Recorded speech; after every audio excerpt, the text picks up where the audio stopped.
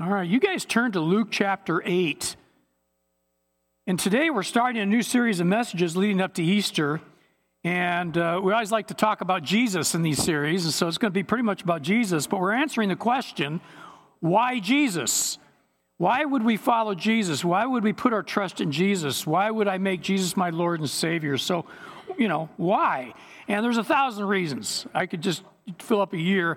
But in this sermon series, we're going to focus on the fact that Jesus, he has so much love and power to deliver us from things. He delivers us. And so we're going to look at his love and his grace and his power to deliver us. And he can deliver us from things that we cannot deliver ourselves from. He can deliver us from things that are not humanly possibly delivered from, because God, Jesus, can do the impossible. Amen? Okay, and so that's what we're going to look at. Now, today in Luke 8, we're going to see how Jesus can calm storms. Okay? Or perhaps it's calm us in the storms. Or it might be calm the storms in us. However you want to look at it, Jesus can calm our storms. And storms can be pretty scary. Back in 1991, and some of you might remember this, Hurricane Grace out of Bermuda met an Arctic low-pressure system from Canada and a cold front out of Newfoundland. And they collided, and that became what many referred to as the perfect storm. Do you remember the movie, The Perfect Storm? Was it George Clooney? Was he in that? I think something like that. But it was a real storm. And these three weather systems collided, and they created this apocalyptic situation in the Atlantic. And ships were facing waves up to 100 feet. Think about that. That's the equivalent of a 10-story building. There was this bulk carrier called the Zara out there, and 90-foot waves came crashing down on it. It sheared off steel bolts that were holding its portholes. 30 tons of water crashed into it, flooding the crew's mess, the officer's mess, broke through two more walls, and ultimately killed the engine. And this was a 550-foot vessel out in the Atlantic. Now, that's a scary storm. And I hope none of you are experiencing a perfect storm, but you might be. Actually, how many of you have ever had a perfect storm? Yeah, I think I've had that too. Now, it doesn't have to be a perfect storm to be scary. Some of you might be in what they call a tropical disturbance. Okay, it's a low category thing. A low pressure system comes in, and the pressure on the outside is greater than the pressure on the inside. Winds are starting to pick up, rain. Some of you might be right there, or it might be increasing to a tropical disturbance. Low pressure system has become greater. The pressure is greater on the outside, and the winds are starting to rush on the inside. And again, you're getting more wind, lightning and thunder start to shake things up. Some of you might be experiencing a tropical storm. The winds are now going past 38 miles per hour. They're becoming dangerous. They're becoming destructive. You have to batten down the hatches and hold on. At this stage, the storm actually gets a name. You can name it. And then some of you might be going through an actual hurricane. And here the storms are going past 74 miles an hour. And there's the rotation, sideways rain. Winds, Category 5 hurricane has winds that go past 155 miles per hour. And in these situations, you just run and dive for cover. Are any of you in a, hurricane? You don't have to answer that. If you're going through a storm, I have good news for you. You got to be kidding me. Jesus can calm our storms. And so let's take a look at the story. It's in Luke chapter 8, starting at verse 22, and this is how the story reads. One day, Jesus said to his disciples, "Let's go over to the other side of the lake." So they got into a boat and set out, and as they sailed, he fell asleep. A squall came down the lake so that the boat was being swamped and they were in great danger. The disciples went and woke him, saying, "Master, Master, we're going to drown." He got up, he rebuked the wind and the raging waters. The storm subsided and all was calm. "Where is your faith?" he asked his disciples. In fear and amazement, they asked one another, "Who is this? He commands even the winds and the water, and they obey him." And they sailed to the region of the Gerasenes, which is across the lake from Galilee. So why follow Jesus? Well, Jesus can either calm the storms around us, or calm the storms in us, okay? And that's all good, but I want you to know I'm not always that trusting. I'm not always that confident when I face storms. I wish I did, but I'm more like these guys. You ever feel like that? Now, I want you to notice something about this picture. First, I want you to see the look of utter terror in the first guy's face. This guy's going, I'm going to die. How many of you have been there? It's like, and it's like, and that's my gut reaction. It's my default, when storms hit. But I want you to pay special attention to the second guy. Look what he's doing. He is taking a big breath because he's going under and he's not getting any air for a while. How many of you are holding your breath, wondering when you're going to come up and if you're going to get the air? And see, that's what happens when we're really challenged by that. Now, I've been there. Now, I don't want to insult you today by just saying, all right, all you got to do is trust Jesus and put your faith in God and everything's going to be hunky-dory. Even though that's absolutely true. God is faithful. He will calm the storms. The problem is he's faithful, but I'm not always that trusting. So I struggle with this confidence thing in God when I'm in the midst of the storm. Can any of you relate to that? So what I've found, it helps me to ask some questions. 4 questions when you're in a storm that'll help you be calm and let Jesus calm your storm. And the first question is this: what direction am I going? Now, this is really important because some storms are my fault. They're my fault and God sends them into my life because he's trying to turn me around. Y'all remember Jonah? Yeah. Remember Jonah? Jonah ran away from the Lord and headed for Tarshish. He went down to Joppa where he found a ship bound for that port.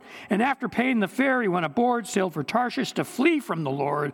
Then the Lord sent a great wind on the sea. Such a violent storm arose that the ship threatened to break up. Now, if that's you and you're in a storm, there is no way to get out of this one except do one thing, and that's just turn around.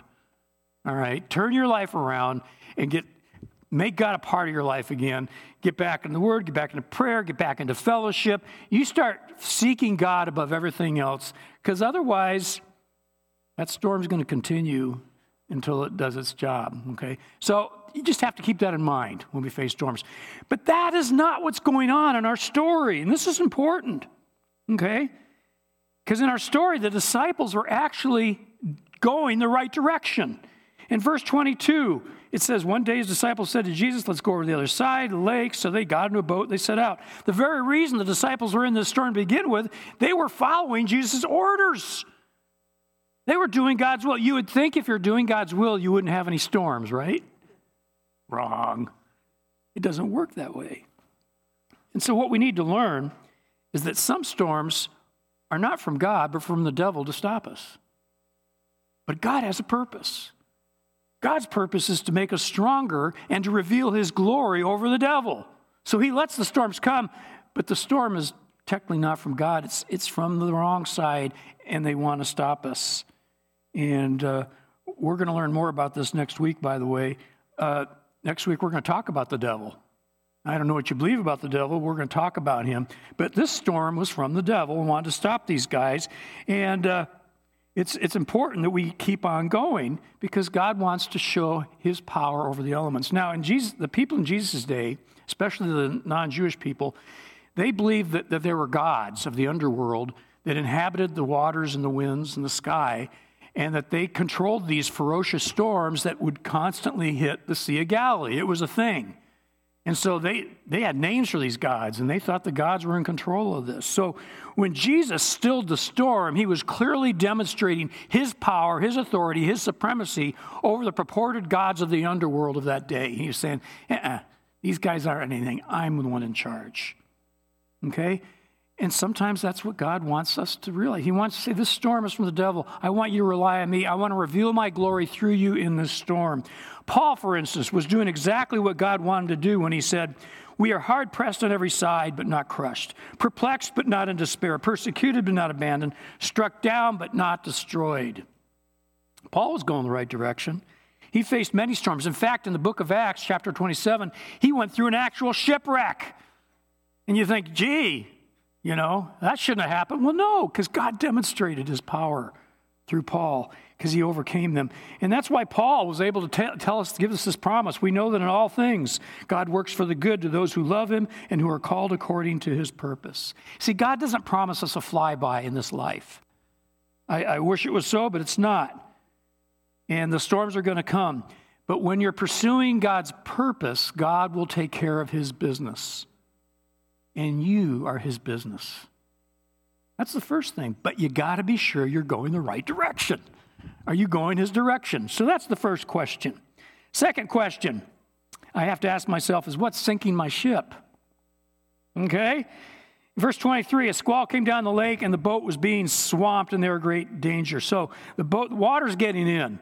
It was sinking. Problems develop when stuff on the outside gets on the inside. And the same is true with our lives. Our lives can be swamped by the stuff on the outside, right?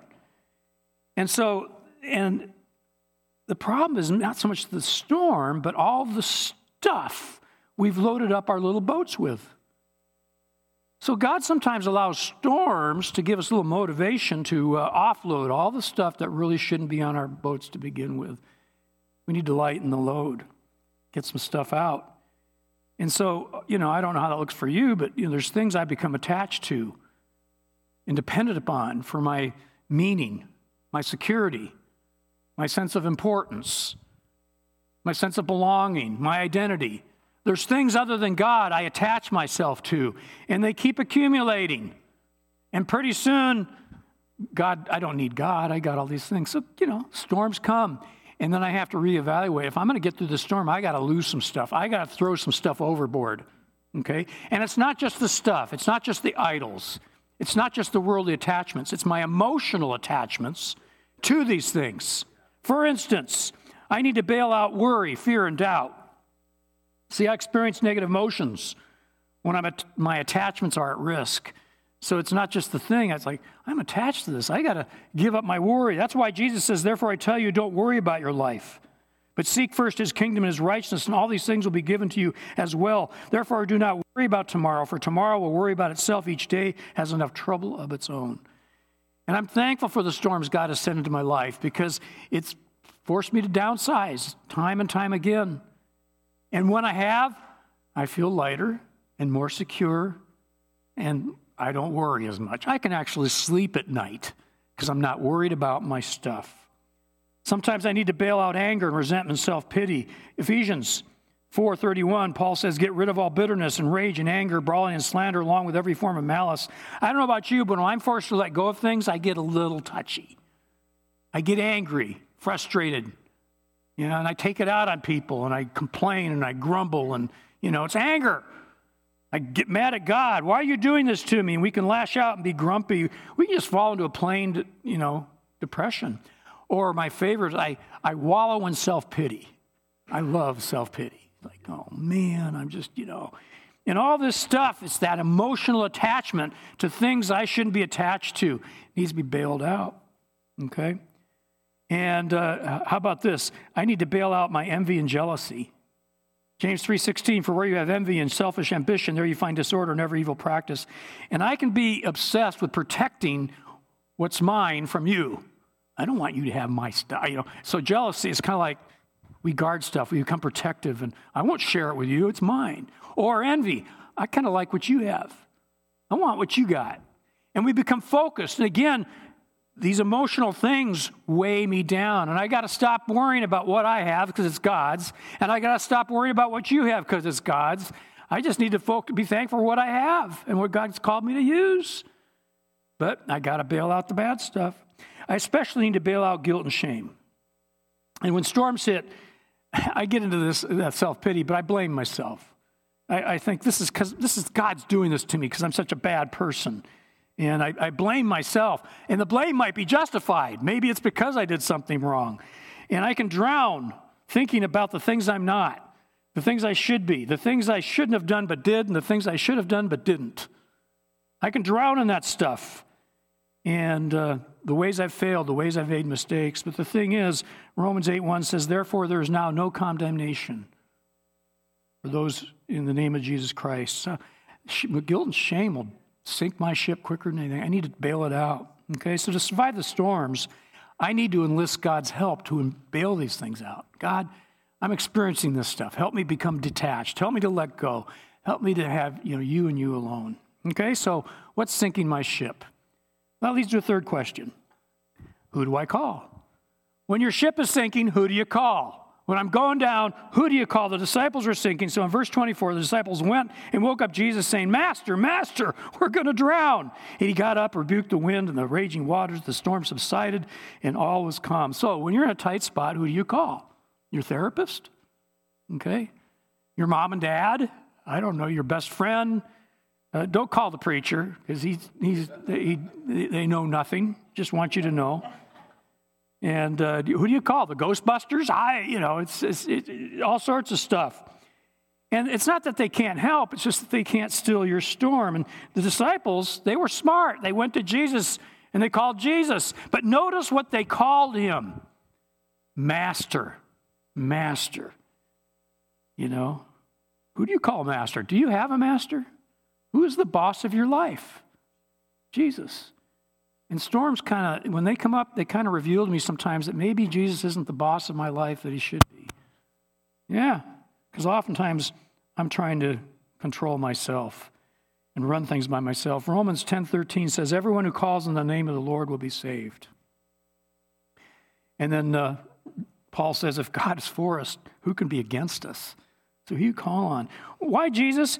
Because, man, think about it. No one, no thing is higher, more powerful than Jesus. Get this. Jesus cannot be killed. He can't be stopped. He can't be banned, barred, or blocked. He can't be deterred, disallowed, daunted, dissuaded, excluded, or expelled. He can't be forced or foiled. He can't be hindered or halted. He can't be obstructed. He can't be thwarted. He can't be vetoed. He can't be put off or put down.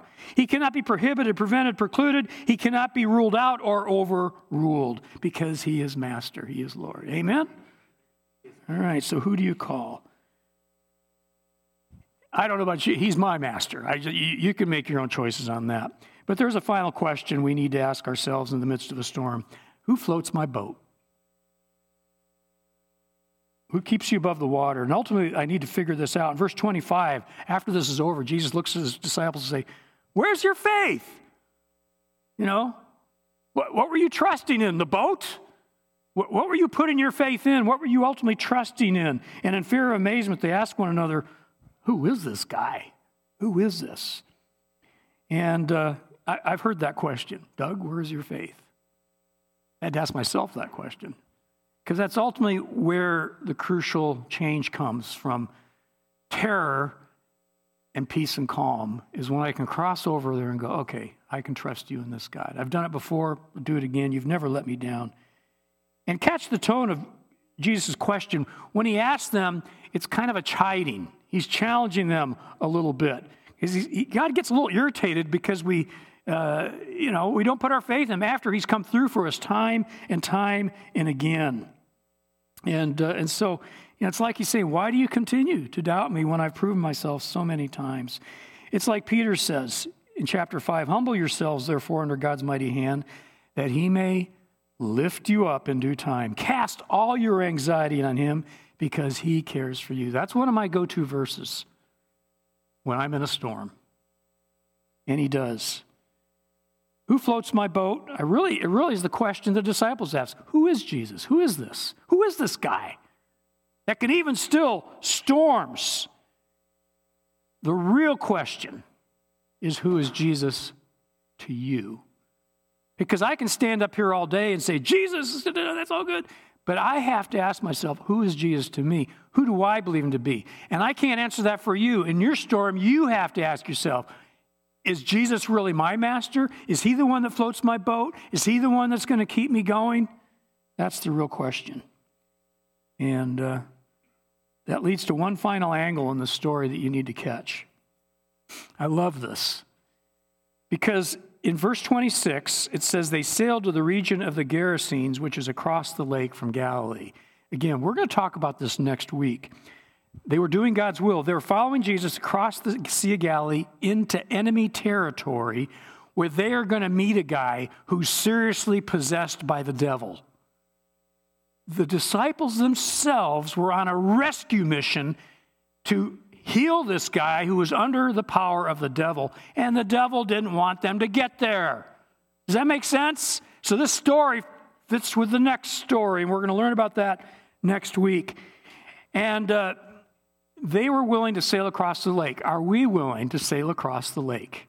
See, there's Christians who claim to be followers of Jesus, but they won't sail across the lake.